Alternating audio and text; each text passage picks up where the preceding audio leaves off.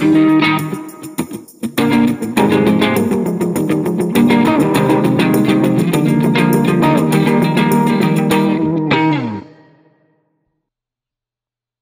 out there, and welcome to the Friends Like Films podcast. I'm Britt. And I'm Greg. And this is the podcast for you to hang out with us for a bit while we discuss a movie one or both of us loves. And it's our first episode of 2022. We made it! We made it! Yeah. 2020 part 3. Good God. Yeah, right? God. But we saw each other for New Year's Eve. We spent New Year's together. Yeah, very fun. It was very lovely. And you had, how your Christmas was? We had to reschedule it, but we got it done. We got it done. Yes. Yeah, and I got my Turbo Man.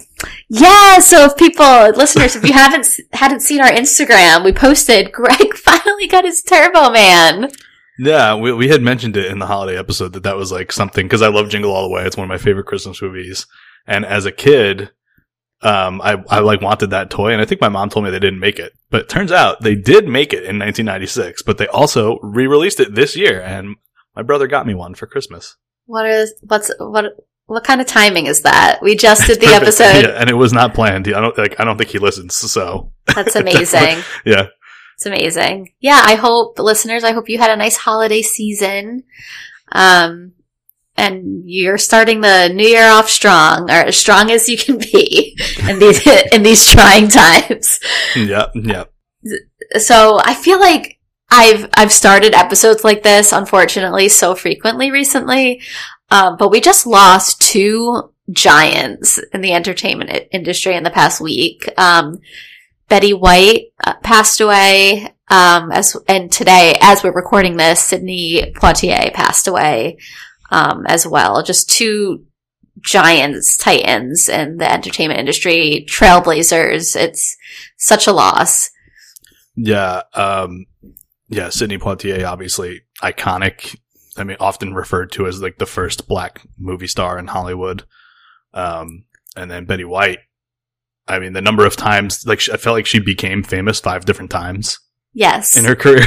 She never stopped being famous, but she had these reinventions for various different generations, when they discovered Betty White.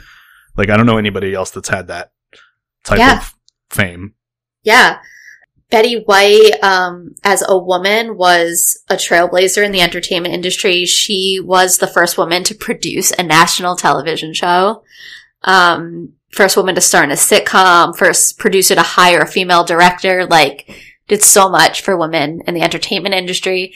And Sidney was the first black man to win Best Actor at the Academy Awards. I've seen the tributes roll in today from people like Viola Davis, Octavia Spencer, Denzel. That clip from Denzel winning Best Actor back in 2002 at the Oscars resurfaced today. Yeah. Where Sidney was also honored with, what do they call it? Lifetime achievement. Yeah, something like that. And Denzel's I'm always going to be following you, Sidney. And it's such a pleasure. Yeah, that's an iconic, speech, acceptance speech. I've seen that Denzel one multiple times. Mm-hmm.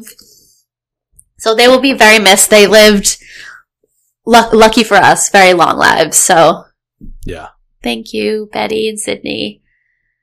Over the holidays, we've been watching a lot of TV and mostly movies, though. I'm looking at our notes here. We've watched a lot of movies. Yeah, absolutely. Going down the list, we watched Encanto together. You had already seen it, but you watched it again. I've watched Encanto multiple times. I really like it. No, really, honestly, I enjoyed it. I don't know if I would have watched it multiple times if you hadn't seen it. Or if you had seen it. Right. What am I saying? I don't know. I had already seen it, but the fact that you haven't seen it at the time, I was like, okay, I'll watch it again so you can see it. Yeah. I really enjoyed it. There's a couple of the songs that are really earworms. They're stuck in my head all the time now. The Bruno song. Yeah, we don't talk about Bruno. And the first one too, the Family Madrigal, that one also gets stuck in my head all the time. I even read an article, I think in Variety or something like that, that people were like, why didn't Disney put We Don't Talk About Bruno up for best, original song?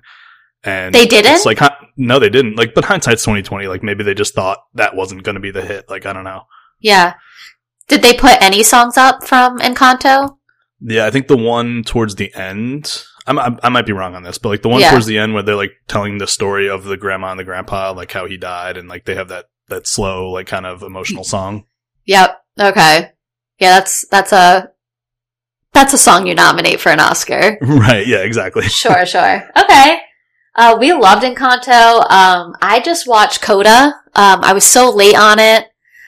I'm planning to watch that one with my mom, because on my mom's side of the family, deafness runs in the family on my mom's side. So, she knows sign language, and all my cousins and everybody all know sign language on that side. So I want to watch it with her because she can maybe have some context. Like, she grew up with a lot of deaf people around. It is so good. And it as you know, there's just so much content to watch, and I wasn't like dragging my feet or avoiding it. I just hadn't gotten around to it. And I really think it moved up to like my number 2, number 3 spot in my favorite movies from 2021. Like, I loved it. Wow.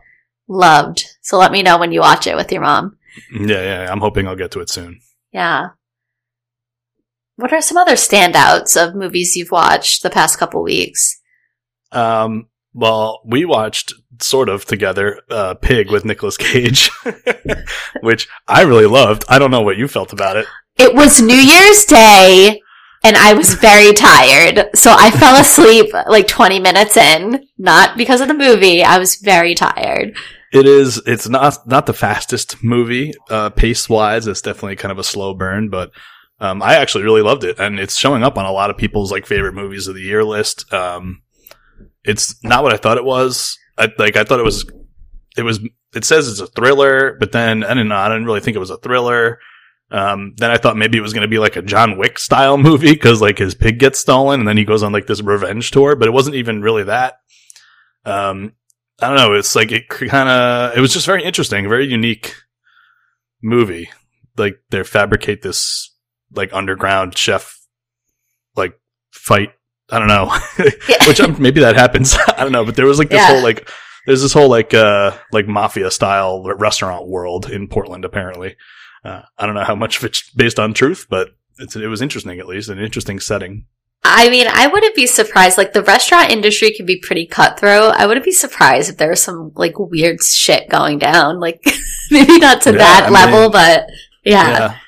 I remember hearing about, like, I had a few friends that were bartenders, and you hear about, like, industry nights where they, like, close down the place, and it's only people in the restaurant industry come, and, like, those are apparently, like, the wildest parties. Yep. So who knows? Maybe they have a fight club, too.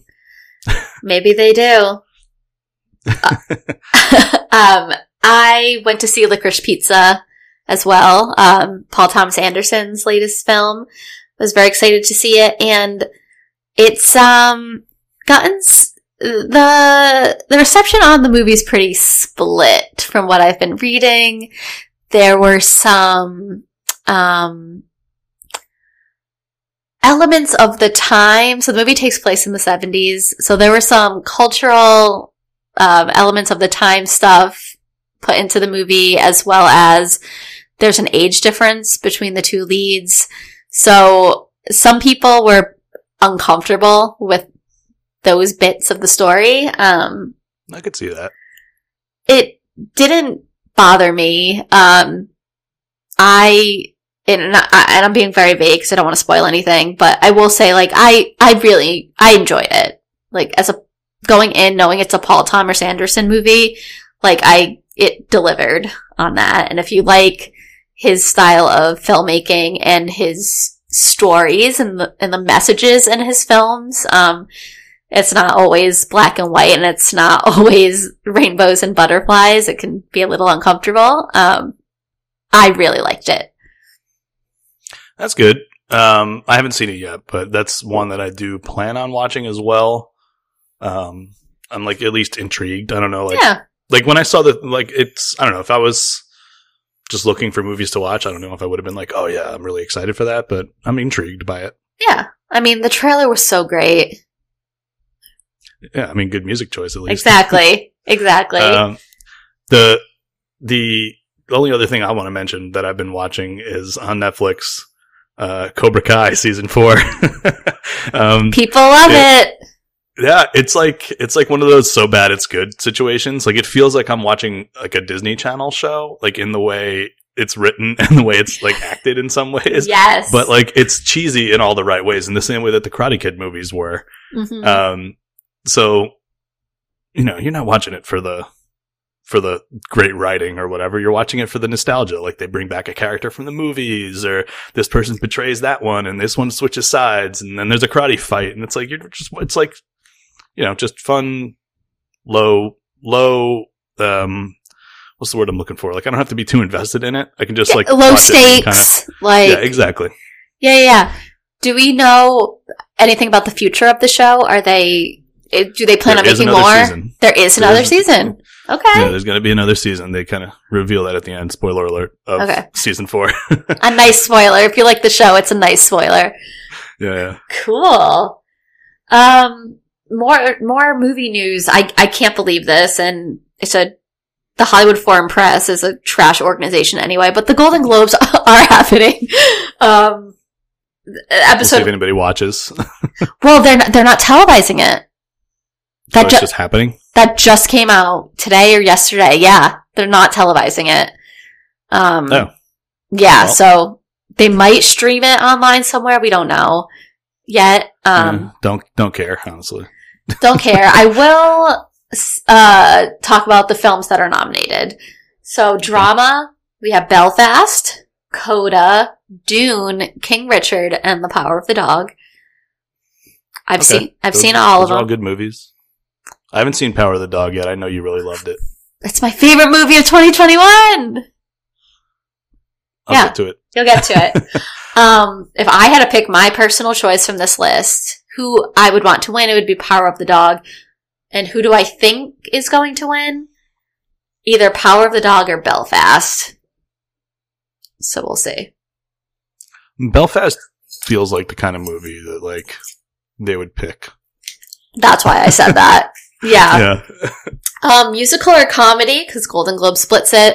We have Cyrano, Don't Look Up, Licorice Pizza, Tick, Tick, Boom, and West Side Story. I haven't seen Cyrano yet. Neither have I. I did finally watch Tick, Tick, Boom, though. I was trying to remember. There was another thing I wanted to put on what we've watched. Yeah. I liked it. Yeah, right? It's great. Andrew Garfield was great.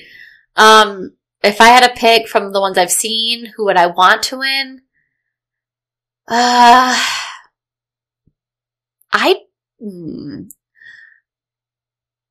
Tick, Tick, Boom or Licorice Pizza. I can't choose between the two. Who do I think they'll give it to? I think Tick, Tick, Boom might take it. So we'll see. I could see it. We actually have 3 musicals in this category this year, which is pretty wild. So we'll see. Some TV news: new trailer drop for Pam and Tommy on Hulu. I can't decide if I'm. I'm so down.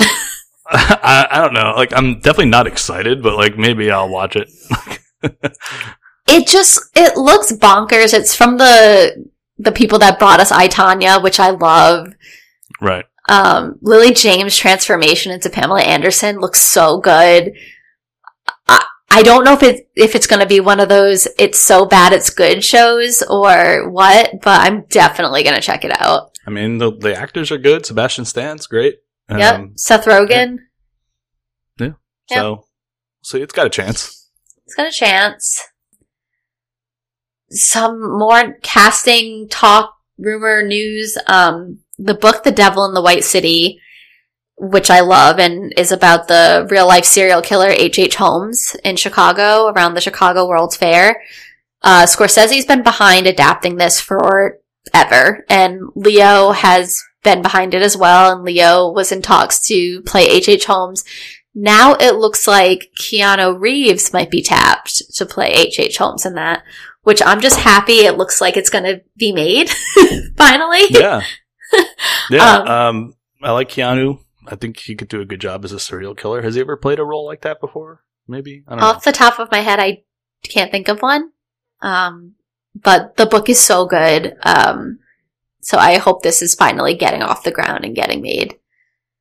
That'd be cool. Yeah. Another weird bit of news, Chris Evans is playing Gene Kelly. Yeah, I mean, I don't know if that's necessarily weird, but it's fine. I'm sorry, I just never would have thought that he would be playing Gene Kelly. I think he's producing the movie, so maybe. Oh, is he? Maybe that's how that casting got done. Got it. But I read that he may not even be the lead. I don't know. There's not a lot of information about what the movie is going to be, but it's about a kid who like wanders onto the movie set and like has this imaginary friendship with Gene Kelly. Or something. Who like is in this? So like I think he's not. It's like I'm wondering if it's going to be like a Jojo Rabbit situation where like Taika Waititi was Hitler, you know, and he wasn't really there. Right. That's what it sounds like. Yeah. So we'll see how big of a role that Gene Kelly piece actually is. I don't know. That's the only thing I know about the movie is that it's about a kid with an imaginary friendship. So. And it's Gene Kelly. Yeah, I think so. I've been loving the reactions on Twitter of people that are just coming out of the woodwork and like defending Gene Kelly and being like, Chris Evans, you will never be him. Like, you will never be Gene Kelly. He's not trying to be him. He's just trying to play him in a movie. I know. I didn't expect such a visceral reaction from people. Like, they were like, Gene Kelly, like, ultimate talent and sex appeal. Like, you can never be this. Okay, boomers. But I think it's like Gen Z. Like, it's wild out there, guys. I don't know. The last bit of news before we get into the movie of the episode. Morbius. I know, this is so sad. It got pushed again, you guys. You're gonna have to wait until April. Yeah. I'm starting to think that movie might just suck. And that's why they keep you're just starting to think that movie sucks. I mean, it could have been decent. It could have been decent. Every time something happens, though, I think it gets worse in my mind. I mean, if I think of this logically, they pushed it because of COVID, right? Right. But if it was but people are going to like I know. I don't want to go to the theater right now. People are going. Yeah. Like things are shutting down, but not really. It's kind of a weird situation right now with that, but yeah. I don't know. Like it didn't stop Spider-Man, didn't stop a lot of other movies. Yeah. So yeah. What are you saying about your movie if you don't feel confident putting it in theaters right now? It sucks. It's gonna suck. Because the really good ones, people will still go. Yeah. So no one's surprised there. I think that's the end of our movie news chatter. You have anything else? That's all I got. Cool. Let's get into our movie of the episode, which it's my pick, and we've made it over a year of doing the podcast, and I haven't done this film. And when I thought about starting the new year, our first episode, I wanted to do a comfort movie for me, a movie that if I need like a little like hug from the movie I'm watching, this is definitely one of them for me. We're talking about 2012's Silver Linings Playbook, directed by David O. Russell, which I will say, I know David O. Russell is not a perfect human being. Nobody is. We've heard the stories about him being a difficult director to work with, Amy Adams having a nightmare of a time on American Hustle, George Clooney having a nightmare of a time working with him, and other allegations. And it's also produced by the Weinstein Company, which is also boo. But if we only did movies on this podcast that were like squeaky clean, we would eliminate like 65% of movies that we love, unfortunately. So yeah, Hollywood in general, we'd have to avoid.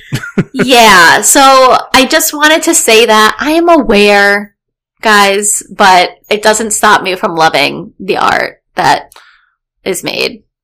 Yeah, and I just want to say, Britt picked the movie. It wasn't me, guys. Blame her.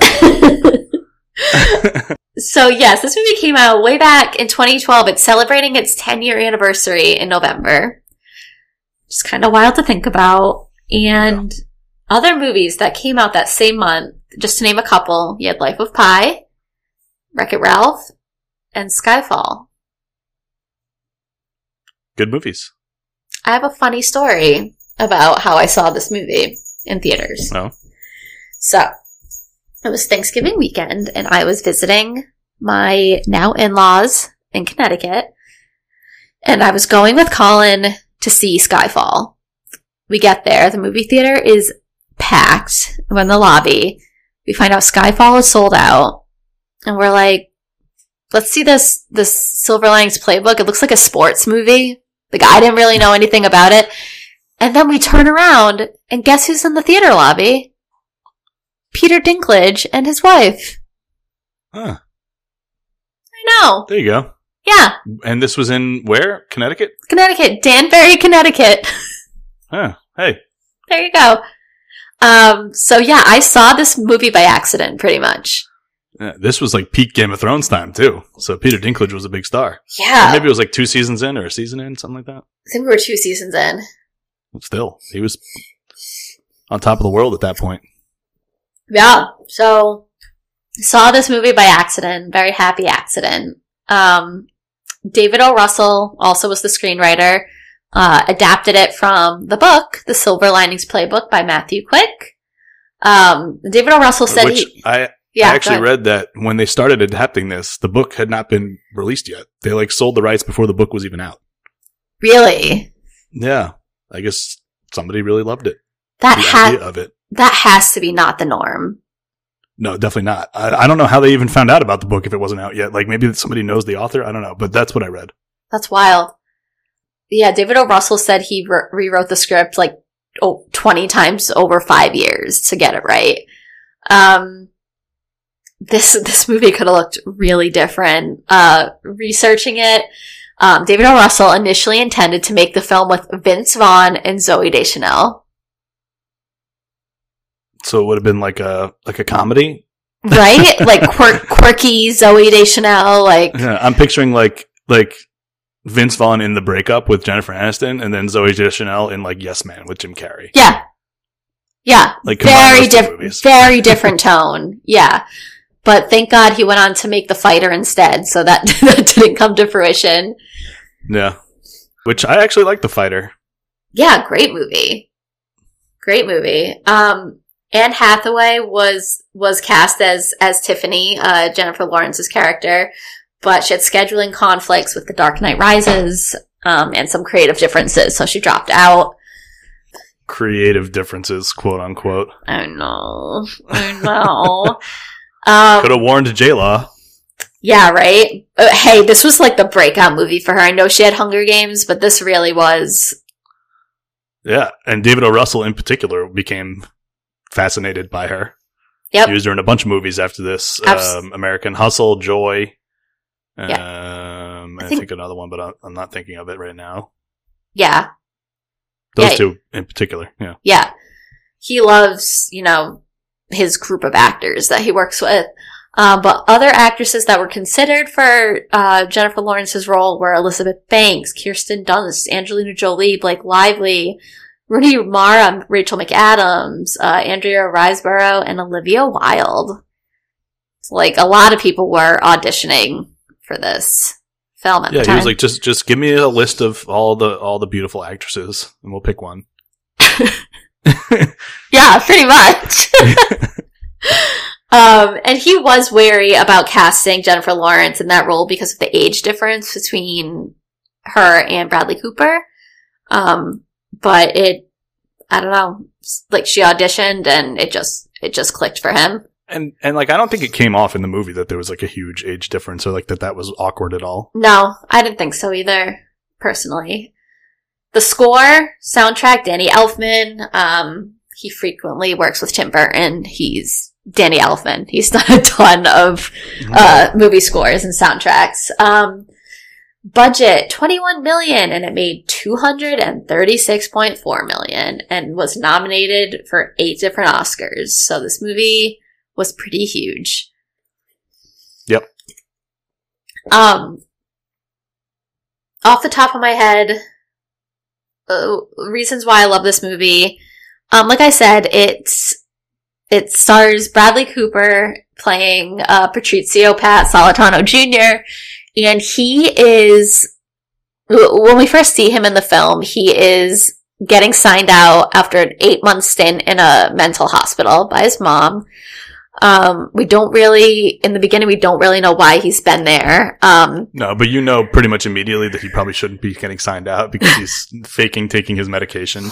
Yeah. Because you see him, like, they give him the pill in the little paper cup. Yeah. And, like, he turns around and, like, spits it out when he goes around the corner. So you're like, all right, this guy's clearly ready to leave. Yeah, hides it under his tongue and, like, shows his, you know, the oldest trick in the book. And so he goes home with his mother. He comes from this Italian family. So I guess me being half Italian, I totally, and I'll get more into this, totally, like, there are things in Robert De Niro's character, Pat Sr., that I'm like, this is my dad. Like, this is absolutely my dad. Like, the little, like, neurotic OCD things he does. Superstitions and yeah. God, I'm like, that's my dad. So Pat is dealing with some diversity in his life. Adversity. Adversity. I mean, I assume he's dealing with diversity too every day. Every day. Sorry. Fuck. Adversity. This is why this is a 2-person podcast. Yeah. But he comes out of this mental hospital and he has this personal motto, Excelsior. He's just like, I'm going to keep looking for silver linings. I'm going to turn my life around. And he has this quote unquote goal of getting back with his ex-wife, Nikki, who he says he's still very much in love with. Yeah, he says, but we know that well, we, at the time in the beginning of the movie, we don't know what the event was that caused him to go into the hospital, but we know that there's clearly some mental illness, and he's very fixated on getting back with his wife. Yes, he's getting in shape. He's running around with trash bags on to stay fit. He's reading his ex-wife's an English teacher, so he's reading, like, her syllabus of books. And we get to my first favorite scene in the film is when Bradley Cooper's character is reading Hemingway. He's reading A Farewell to Arms. And he's like, you could tell he's like staying up until late of the night to finish this book. And he closes the book and he just goes, what the fuck? And he throws it out the window. Like through the window. Breaks the window.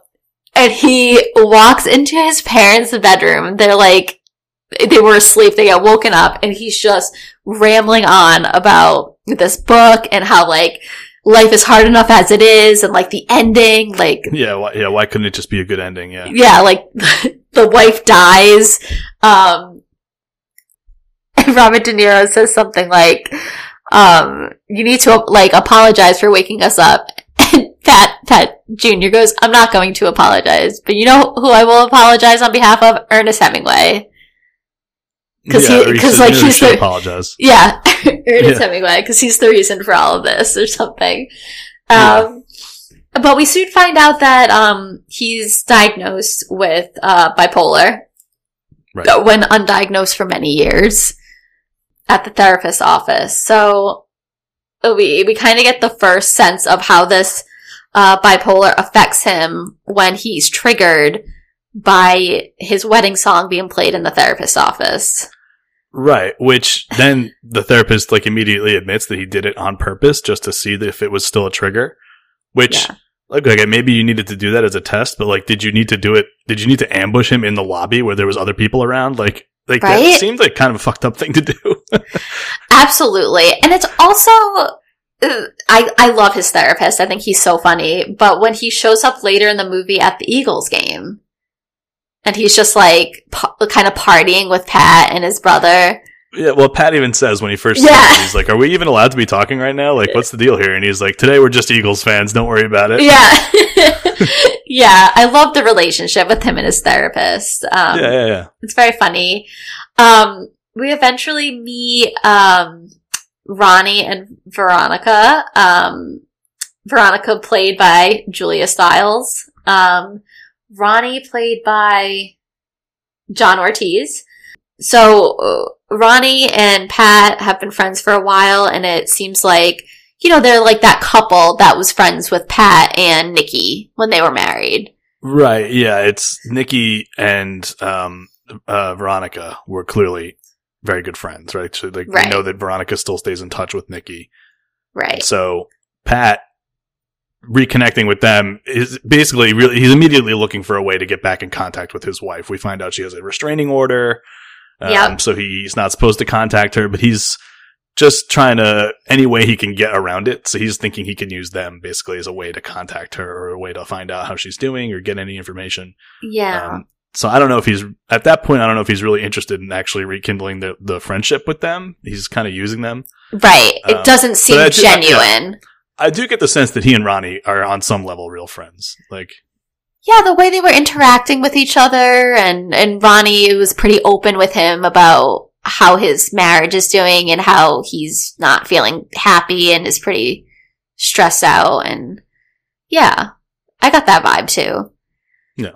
But we meet, at this dinner, we meet Jennifer Lawrence's character for the first time, Tiffany, which I read that character was initially written as more like goth and dark.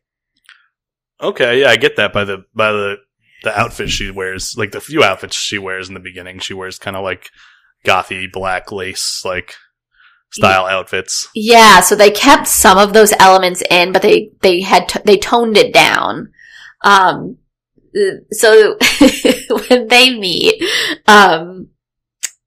you get another glimpse at Pat's really poor social skills also. Like he immediately asked her, like, how did Tommy die? So, because she's a widow, we find out. Yeah, he has like no filter, like whatever is on his mind, he just says it. Yeah. I love their blunt conversation at the dinner table about the different medicines they've been on over the years. Yeah, and it's clearly making everybody else uncomfortable, but they're both bonding over it. They're both bonding over it. I love that. Pat walks Tiffany home after the dinner. She makes the line of like, you can, if you want, like you can come back with me and you could fuck me if you want, if you turn the lights off. And you're like, what? And yeah, and I think that like turns him off at first. He's like, what? Yeah, and he's like, I'm married. And she's like, right. So am I. And she sees through his bullshit like right away. She's like, well, but you're not. Like you're not getting back with your wife. She knows it already. Everybody knows it except for him. Right.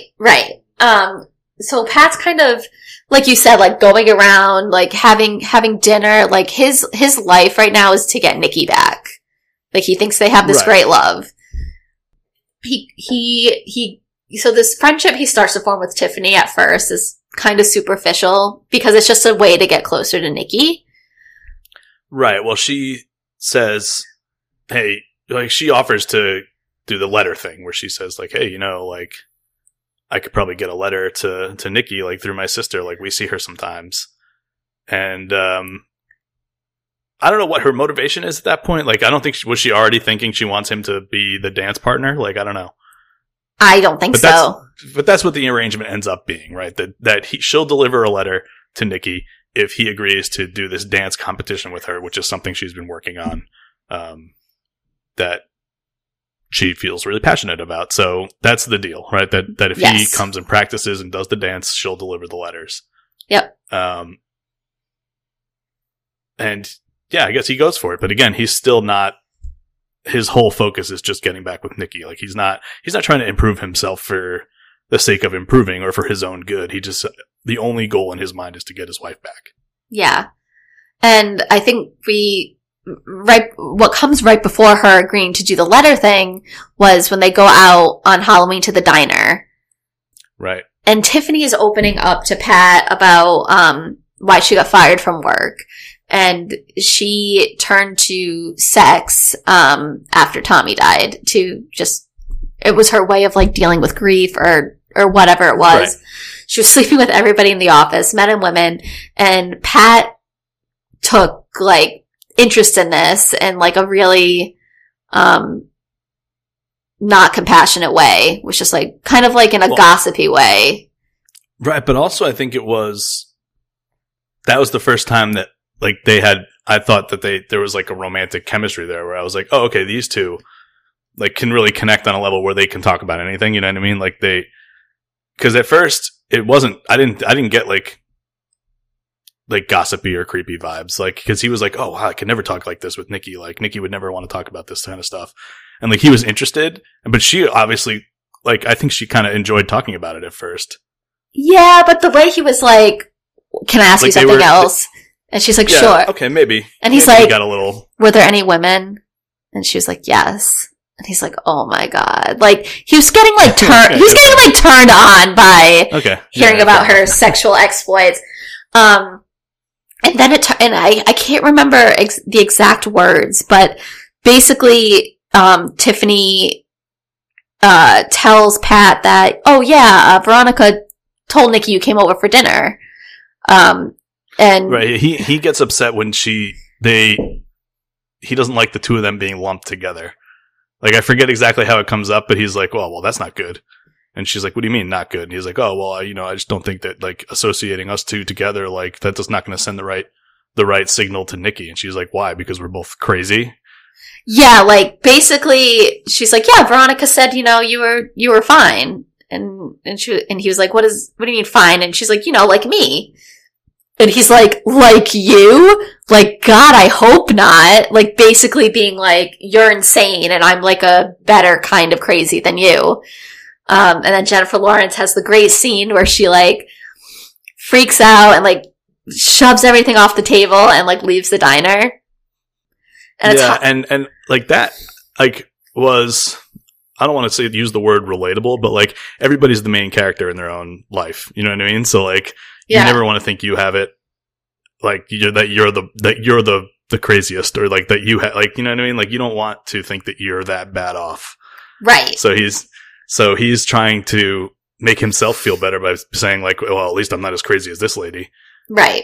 Right. And she's like, well, that's horribly offensive. Exactly. And she's which it is. But like, that thought in his head is like, I feel like not an unnatural thought for people to have, where it's like, oh, okay, well, because you're like, people are selfish. You know what I mean? Like, you're just worried about yourself. You're worried about he's worried about how he appears to everybody else. Right. Right. And for him, somebody with no filter, like, that thought just came out loud was not a great decision. Right. So, it's Halloween night. They leave. There's people all around, and basically Tiffany makes a scene with Pat. And then basically saying he's harassing me, and then the cops pull up. His parole officer pulls up and is like, hey, what's going on? Like, you want to go back to, the hospital, whatever. And, Tiffany really sees, the what's the word I'm looking for? The state that Pat's in and how not well he is. Right. And then she saw that he was losing it, basically. Like, this situation was sending him over the edge. He was about to have a freak out. He was freaking out. He was. And he was hearing his wedding song again. Right. And the cop is there, like, threatening to send him back to, where was it? Baltimore, where the hospital was. And she's like, oh, I created this situation in some ways. Like, yeah. Her storming out of the restaurant wasn't necessarily unjustified, but like, she didn't, like, making up that whole thing about harassment. Not cool. She crossed the line a little bit there. So definitely. She realizes that and then pulls him out of that situation. She says, no, it wasn't, no big deal. Yeah, exactly. And I love the scene where she tells him like it's just, like, it's a song. Like, are you gonna let this song control your entire life? Like, it's a song. It's not, like, don't make it a monster, and like calms him down. Yeah, I really like the way that, they portrayed kind of, episodes and kind of panic attack-ish situations in this movie. Felt just very, especially this one, very like claustrophobic and overwhelming. Right. And I think they do a good job. So Tiffany and Pat train together for this doubles dance competition that happens around Christmas. And in return, like you said, Tiffany will give Nikki a letter from Pat. We learn how Tommy died, and it links back to why she dealt with his passing the way that she did. It was because they were going through a rut in their relationship. Sexually, he was a cop, and he went to Victoria's Secret to pick up some lingerie to get something going, and he stopped on the side of the road to help somebody with a flat tire, and he was hit by a drunk driver. And that's how he passed away. So, Tiffany, so more of opening up to Pat. I love the Girl from the Northern Country montage scene, basically just because I love that song with Bob Dylan and Johnny Cash. And the scene with Danny, played by Chris Tucker, where he helps them spice up their dance. Yeah. Oh, God. Yeah, we haven't mentioned Chris Tucker yet. No. He had a great scene in the beginning when the mom picks him up from the hospital and he's like, oh, we're going to take my friend Danny home. And we find out that Danny actually snuck out of the hospital. He's not supposed to leave. So that's like our introduction to Chris Tucker as a character. And then he shows up again and he's like, oh yeah, I'm out. And like, he wants to learn about the dance. And he sees that they're dancing like to white people basically. And he's like, no, let's spice this up a little bit. Yeah. He's like, girl, you need to move your ass. So good. So Pat he's getting into this routine, building this relationship with Tiffany. But again, this like thing with Nikki is still there right above the surface, really. Right. And there's a couple scenes with his parents, like building up that they are concerned about him, that the Nikki thing is not healthy. And then they're also, I mean, and it's coming from a place of them caring about him, that they are worried about him spending time with Tiffany because of her history, which they've all heard about in like the neighborhood or whatever. And so they're concerned about him. And so his dad's always trying to convince him to spend time, watch the Eagles. His dad is like very superstitious about the Eagles. Yeah. And he's like, stay and watch the game with me. Stay. Like, don't go do whatever crazy thing you're about to go do. Like, stay with me. Yeah. And so that leads up to a scene between Pat and his dad where he basically says, you know, I wish we had spent more time together and maybe it's my fault, the stuff that you're going through. And like, you know, I focused on your brother and I was busy with this and like, you know, I blame myself and, you know, I should have spent more time with you. And De Niro really breaks down in that scene. And I read that was actually improvised. He didn't, the script, or it wasn't in the script for him to cry in that scene. Yeah. But he really let it out. Yeah. I mean, it's because he's De Niro, I guess. He can do it. Yeah, I mean, what a natural, organic moment for that character to cry for in that scene. Yeah, can we talk about Robert De Niro's character, Pat Sr., for a minute in this movie? Robert De Niro was nominated for Best Supporting Actor for this. He lost to Christoph Waltz for Django, which I'm not mad about. Yeah, that could have gone either way. Christoph Waltz was great in that movie. Yeah, but I love Robert De Niro in Silver Linings Playbook. His relationship with Pat, the way he has his like scheme going with his bookkeeping, and he's very like OCD with his envelopes and and you know, everything's in order. And when he watches the Eagles game, he's like always turning the remotes and positioning them just right and like holding his handkerchief and yeah. Oh my God. Calls it the juju, the Eagles juju. The Eagles juju. You can't mess with the Eagles juju. And again, coming from a father who's Italian and a big sports lover, like I was like, yeah, I get this character. Like this all makes sense to me. And I really feel like De Niro, not that he ever dials it in, but I really feel like he nailed it in this one. Oh yeah, absolutely. Yeah. Yeah, absolutely. This leads up to, he wants to like show faith in Pat, like as a gesture of goodwill. He wants to say like, I believe in you and I think you can succeed and that you're doing well. And so he bets basically everything, all the money he has, the money that he's using to like start a restaurant, on the Eagles versus Giants game. And he says, Pat, you're going to go to the game with your brother. Played by Shea Wiggum, by the way. Right. Who I think that's not when we meet him. We meet him earlier and there's like a scene where he basically, it's like the first time he's seen his brother in a while and he's like talking about all the good stuff that's happening to him and all the bad stuff that's happening to the brother. And you're like, dude, shut up. Yeah. Like, what the hell? Like, stop. Such a douche. Like, but, I mean, I understand. He definitely, they played it like he was a douche. But I've been in a similar situation once where I was at a funeral and after the funeral, they had like a little reception, I guess, like food or whatever. And there was somebody there I knew and like we were just talking about like what was going on in our lives. And at the time, like I had gotten a new job and I was moving and I was like, oh yeah, like, you know, really exciting things happening or whatever. And like I realized that I was like the tone of the room, like I was not matching the tone of the room, you know what I mean? And I was like, and then I realized I was like, oh, like I should probably stop talking about how great my life is right now or whatever. and like I felt really bad. Yeah. Like, I don't think that's what the brother was doing here. I think the brother like really was clueless, but yeah, same. Yeah. I empathized with even though the brother was the douche in that scenario, I empathized a little bit where I was like, oh god, it's so like cringy. Stop. Yeah, exactly. It's so cringe. So cringe. Yeah, so like you were saying, they go to the Eagles game together. Eagles Giants. You get a taste of I've never been to a NFL game in my life. Really? Never, yeah. MLB, NHL, NBA, never NFL, yeah. So tailgating. We get the tailgating scene. Was it accurate to you? Yeah, it seemed a little like, well, I don't know. I've never been to an Eagles tailgate. I know Eagles fans are notoriously rowdy, so maybe that is what it's like at an Eagles tailgate. I'm a Jets fan. I've had season tickets for the Jets for years with my dad and my brothers, and like our tailgates are way more toned down than that. Oh, interesting. Yeah.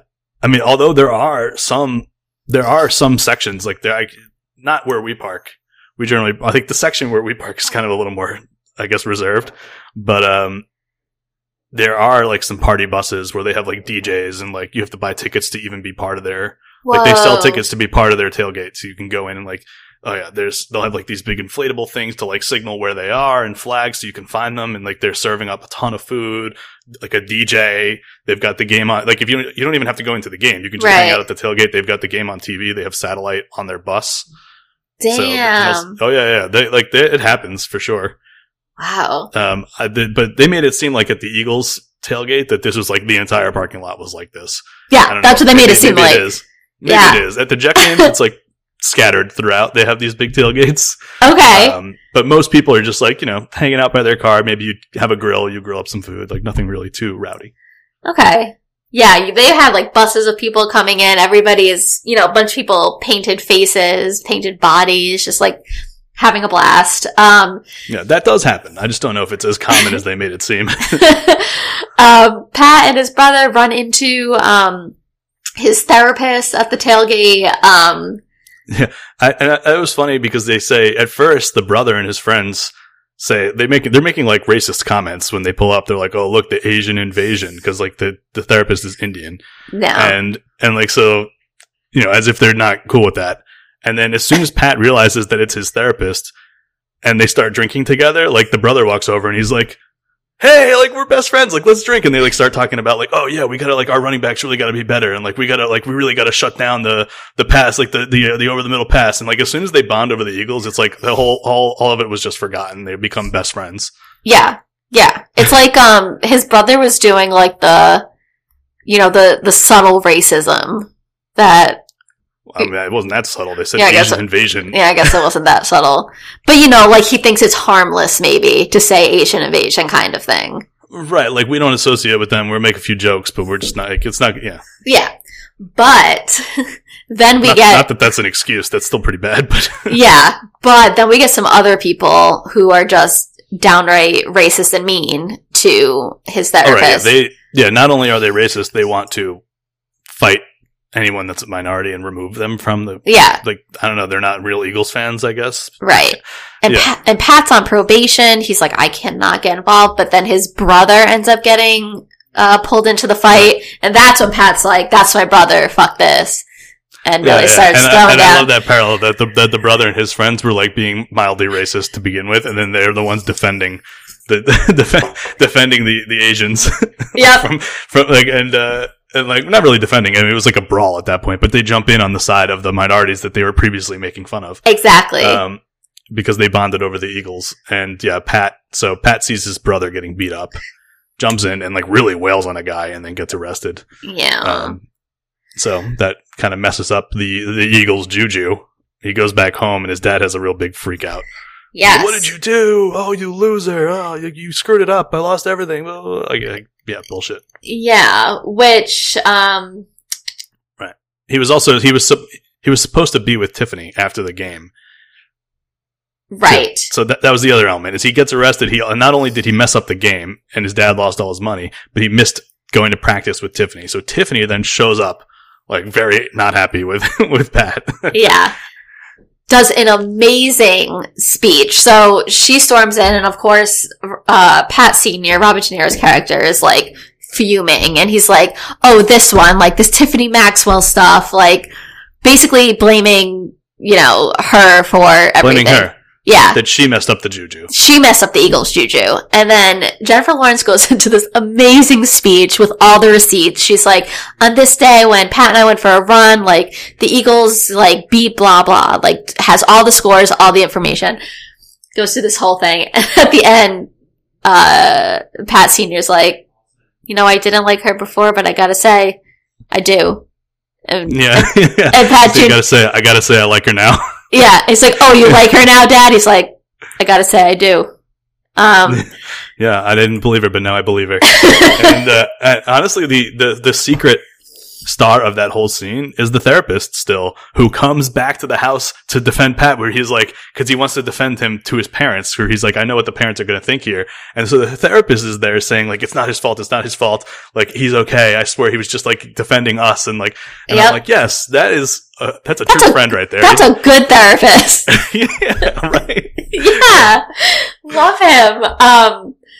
So we haven't mentioned Randy. So Randy, played by Paul Herman, is Pat Sr.'s friend, but also foe, and they do a lot of like the betting, sports betting together. Friends. And I get the sense that they're kind of in business together with the gambling.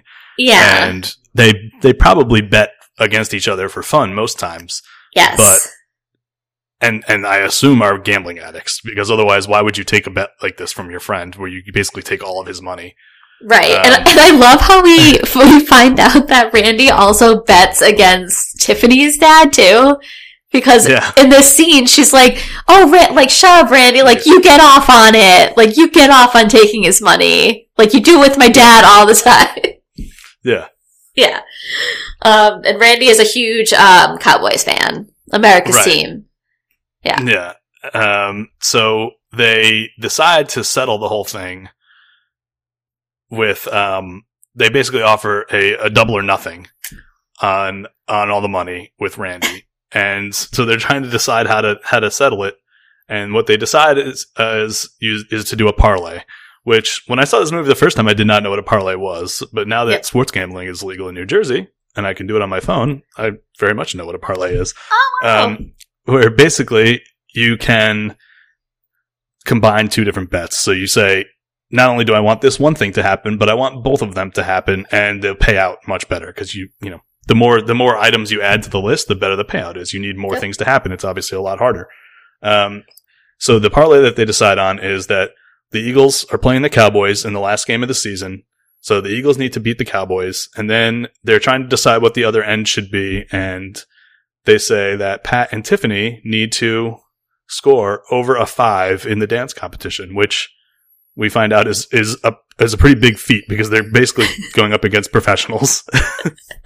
When they walk into the lobby of the dance competition at the hotel and they see some of the dancers that are like warming up or whatever, they look like Dancing with the Stars professional dancers, and Randy just dies laughing. He's like, there's no way you guys are gonna get a 5 or better. Like, look at these fucking dancers. They're insane. Yeah. And yeah, so I mean, so the Eagles win.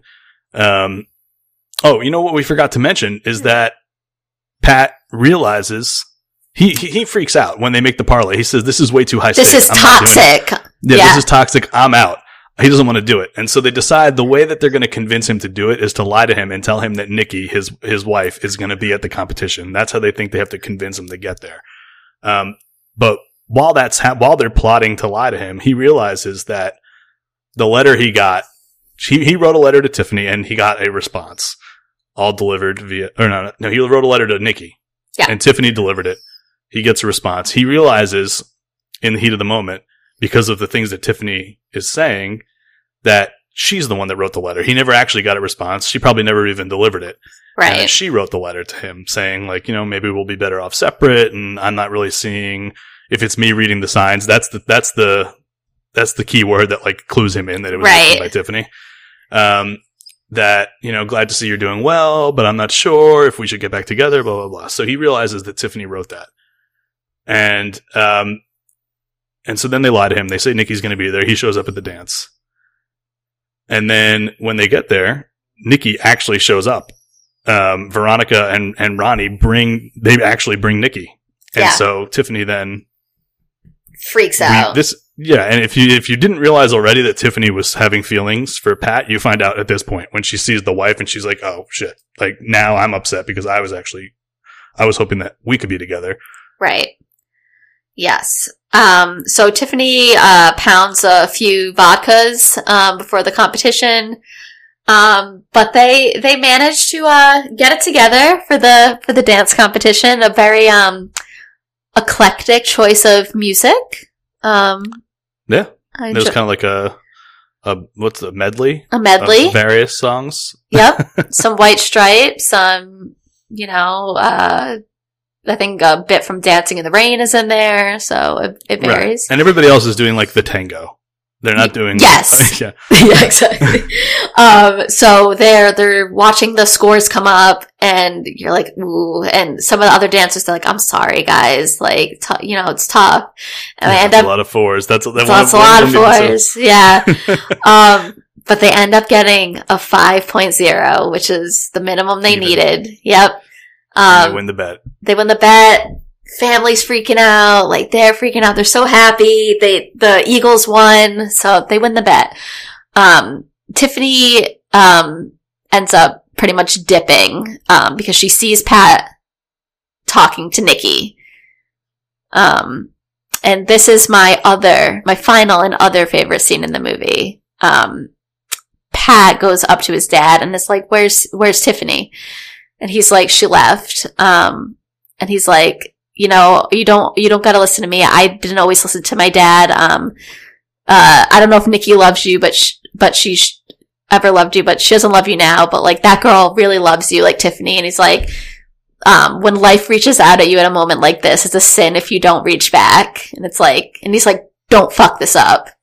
And it's just such a great pep talk between Pat and his son. And then we find out that he knew that he had realized that Tiffany wrote the letter. And when he was talking to Nikki, he was actually telling Nikki, we're not getting back together. I'm done with you, basically. Yeah. And so he goes and chases after Tiffany, and he says he wrote a letter for her, and it says, I know you wrote the letter, and I love you, and I knew the moment I met you, and sorry it took me so long to catch up. And yeah. And then they kiss in the snow, and then the movie ends with all of them Sunday game day. Watching the Eagles. At the house. Danny's there. yeah. Watching his mom make Krabbies and homemades. And yeah, what are homemades? So I was reading about that, and I guess it's egg-based homemade pasta. Oh, okay. Yeah. So that's Silver Linings Playbook. It's just it's a fun movie, and also, I mean, at times it's not very fun, but like ultimately, I think it's a fun movie. Yeah, it is. It's overcoming hard times. It's about the people that help you get through those hard times. I think he says that in his voiceover at the end, like everybody that was there for me during this time. Yeah, and I think I don't know if it's a trend, but like I think that a lot of movies that kind of try to like address mental illness end up they don't always end on a great note. Like there's always like some kind of bittersweetness to it, but this one just pretty much has a good ending. Like they end up better than they were. And I'm like, that's nice to see. Exactly. Yeah, no one died. No one. Yeah. It's great. It makes me so happy. It's definitely one of my comfort movies. And I'm glad that we started off 2022 with it. Yeah. Yeah. It's in contrast to the way the year is starting. Omicron! Damn you! Yeah. This podcast is our escape, so we can do whatever we want and just try to ignore everything else. Yeah. And speaking of escape, our next movie is one that I find to be a great escape. How do you like that transition? I love it. It is a classic, and one that I was shocked the other day to find out that Brittany has never seen. It is Dodgeball. Well, no, I wish. You know, maybe I'm actually thinking maybe now we should switch to Dodgeball. No. No, we're gonna stick with a classic of the '90s and of all time. I would say the Mel Gibson. I was gonna say classic again, but I don't want to say classic again, so I don't know what I'm. It's a classic though. Mel Gibson, Braveheart, 1996. Yeah, it won Best Picture. Everybody, it did. It did. And Brittany still hasn't seen it. And I still haven't seen it, so that's going to change. It's the kind of movie that, like, it's on TV so much that you've, like, seen parts of it, I'm sure. Yeah, I've definitely seen parts of it. Yeah, I've just never sat down and watched it all beginning to end, yeah. Yeah. It's kind of long. Is it a long but, one? Yeah, longish, but it's worth right. it. It's enjoyable the whole time. There's not really, like, to quote South Park, say what you want about Mel Gibson, but the son of a bitch knows story structure. That's what they're always saying about Mel Gibson. Yeah. Yeah. But everybody, thank you so much for listening to our first episode of 2022. I hope you enjoyed it. And if you did, please like and subscribe. Follow us on Instagram and Twitter. And email us at friendslikefilms@gmail.com. Yeah. Thanks for listening. See you next time. Bye.